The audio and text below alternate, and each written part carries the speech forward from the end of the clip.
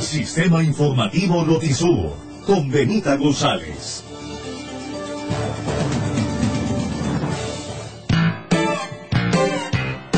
El Sistema Informativo Notisur, la voz de los expertos. Hoy con 8 de la mañana con 42 minutos. Hoy, como todos los lunes, está de regreso la licenciada Xochitl Mortera. Y bueno, pues hoy viene fresca, alegre como todos los lunes. Y desde luego ya estamos aquí en la voz de los expertos. Buenos días, licenciada. ¿Cómo le fue? ¿Qué tal, amable Radio Escucha? ¿Cómo está? Muy bien. Gracias a Dios, muy bien. Después de 2 semanas de vacaciones fuera de la ciudad. Pero por ahí los programas que dejé grabados fueron de mucho interés para muchas personas. Gracias por los correos electrónicos a través de contacto@tequeremosayudar.org.mx. Nos enteramos de lo que usted piensa. El día de hoy continuamos con la campaña de prevención. Es muy importante, amigo Radio Escucha, usted que tiene a sus niños en casa, que esta información, que esta comunicación que tenemos usted y yo, la llamemos comunicación efectiva.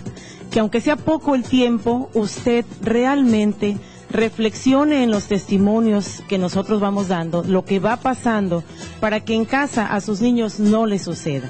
El viernes, quiero agradecer además a las periodistas Vicky y Gaby Rasgado. Me hicieron una entrevista y me preguntaban, en lo que va del año, ¿cuántos niños se han atendido?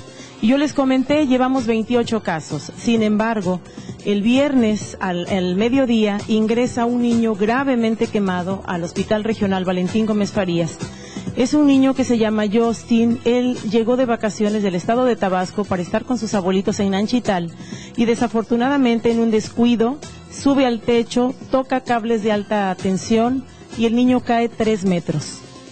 Además de las graves quemaduras, él sufre golpes, traumatismo craneoencefálico, tiene daño neurológico y el niño es tratado y estabilizado aquí con nosotros y desde el mediodía hasta la 1 de la mañana yo permanecí en el hospital y se realiza el traslado del niño a Veracruz. En este caso particular, el niño no se puede trasladar a Galveston, Texas, porque allá es únicamente quemados. Así que, bueno, Justin seguirá siendo atendido en el hospital de Veracruz. Pero, amigo Radio Escucha, si usted tiene niños en casa, le pedimos que lo vigile, que sepa usted qué juega, con quién está jugando y dónde están jugando los niños. Que sea un adulto el que supervise, pero sobre todo, quite todos los peligros o riesgos que pongan en peligro la vida de los niños, porque después es muy triste y es muy trágico todo lo que puede ocurrir para no solamente una familia, para muchas familias involucradas.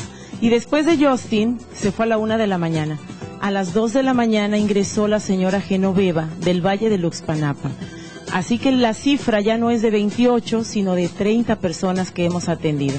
Niños, inclusive adultos, se siguen quemando por corriente eléctrica. La señora Genoveva también tocó cables de corriente eléctrica de alta tensión y eso la mantiene en el hospital con nosotros.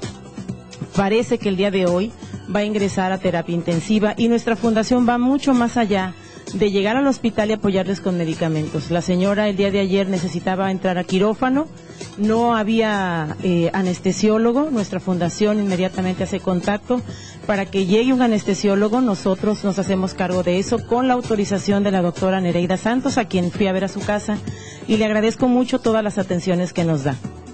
También quiero agradecer al doctor Pablo Anaya, que ha sido un amigo importante de esta fundación, porque cuando ve que los casos que yo necesito referir a Veracruz son de urgencias, inmediatamente abre la puerta, me contesta el celular. Doctor Pablo, yo sé que además nos escucha.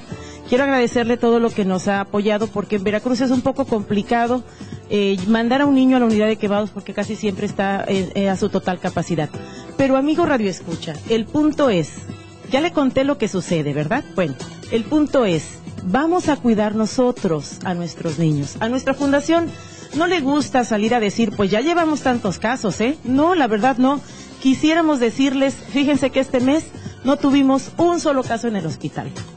Eso realmente sería padre, porque además de que nuestra campaña de prevención está llegando y está siendo efectiva, quiere decir que las familias no están sufriendo tanto y que los costos no están siendo tan elevados, porque tampoco existe el recurso suficiente para todos estos casos. Nos vemos muy complicadas. Nosotras realmente no recibimos un apoyo fijo de nadie. lo que hacemos. O sea, me refiero a un donativo fuerte para que estemos atendiendo a estos pequeños. Nosotros lo que hacemos son eventos, por eso cuando usted nos escuche, si quiere ayudarnos, hágalo. Es una buena forma para que estos niños puedan encontrar su camino y recuperarse. Y sobre todo, como usted decía, no queremos que las estadísticas aumenten, por el contrario. La prevención es lo que primordialmente se trabaja por parte de la Fundación para evitar que más niños quemados lleguen a los hospitales. Así es, yo creo que dejar de improvisar es lo que hace que el país crezca, que nosotros como personas también crezcamos. Vamos a inculcarle a nuestros niños. Y luego alguien por ahí dijo, no, pero es que eso es educación y la educación en el país es muy costosa. Déjeme decirle que no, amigo Radio Escucha, no es costosa. Es sentido común y sí es educación, pero también es una palabra clave que se llama amor para cuidar a los demás, a nuestros niños sobre todo. Y déjeme comentarle que está equivocado el comentario que hicieron algunas autoridades de educación hace un tiempo, que yo leí que decía que es muy costoso. Yo creo que la educación, lo platicaba con mi cuñado hace poco, y Pepe Burelo, te mando un abrazo con mucho cariño donde estés. La educación para el mexicano, amigo, cuesta $3, que es lo que necesitamos para cruzar el puente fronterizo Matamoros-Brownsville, Texas. Pasando al otro lado, después, le explico por qué, después de que pagas esos $3, todo ciudadano mexicano en Estados Unidos es bien portadito, es bien educado, no tira basura, no va a exceso de velocidad, no escuchas las bocinas, no hay palabras altisonantes.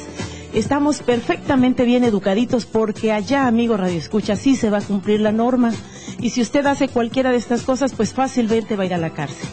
Hay unos espectaculares cerquita de una isla que dice, si usted tira basura, la multa es de $2,000. Imagínese usted a quién se le va a ocurrir tirar basura. La playa está perfectamente hermosa, limpia, y yo creo que es lo que deberíamos de empezar a hacer aquí, con todo cariño y respeto. Ojalá las autoridades, Marcos, que están movido, empezáramos a hacer algo, ¿no? Por ejemplo, en nuestra hermosa playa, yo a veces voy a caminar y veo con horror como hay, ya ni le puedo platicar al aire lo que veo, que está tirado ahí, pero oiga, amiga, vamos a llegar a una bolsa, y en esa bolsa, enséñele a sus niños a depositar toda la basura, y si no hay un dónde ponerla, bueno, llévela a su casa y allá sí deposítela en su lugar. Pero ojalá las autoridades empiecen a promover la campaña de cultura para que aprendamos a poner, para empezar, la basura en su lugar. No nada más en casa, la ciudad es nuestra casa y el planeta también es nuestra casa. Pero regresando a nuestra campaña de prevención, Benita, y termino diciendo que ojalá, amigo Radio Escucha, nos quiera ayudar. Tenemos cuentas bancarias. Entre a nuestra página en internet www.tequeremosayudar.org.mx. Sígame en el Twitter, es @xmortera. Y como siempre le traigo 3 libros de regalo para promover la cultura también de la lectura. Son de César Lozano, Una buena forma para decir adiós. Por favor, hable y diga qué recomendaciones hemos dado aquí para que los niños no se quemen. Muchas gracias, hasta el próximo lunes. Hasta el próximo lunes, licenciada Xochitl Mortera. Nos vamos a la pausa, enseguida tenemos más.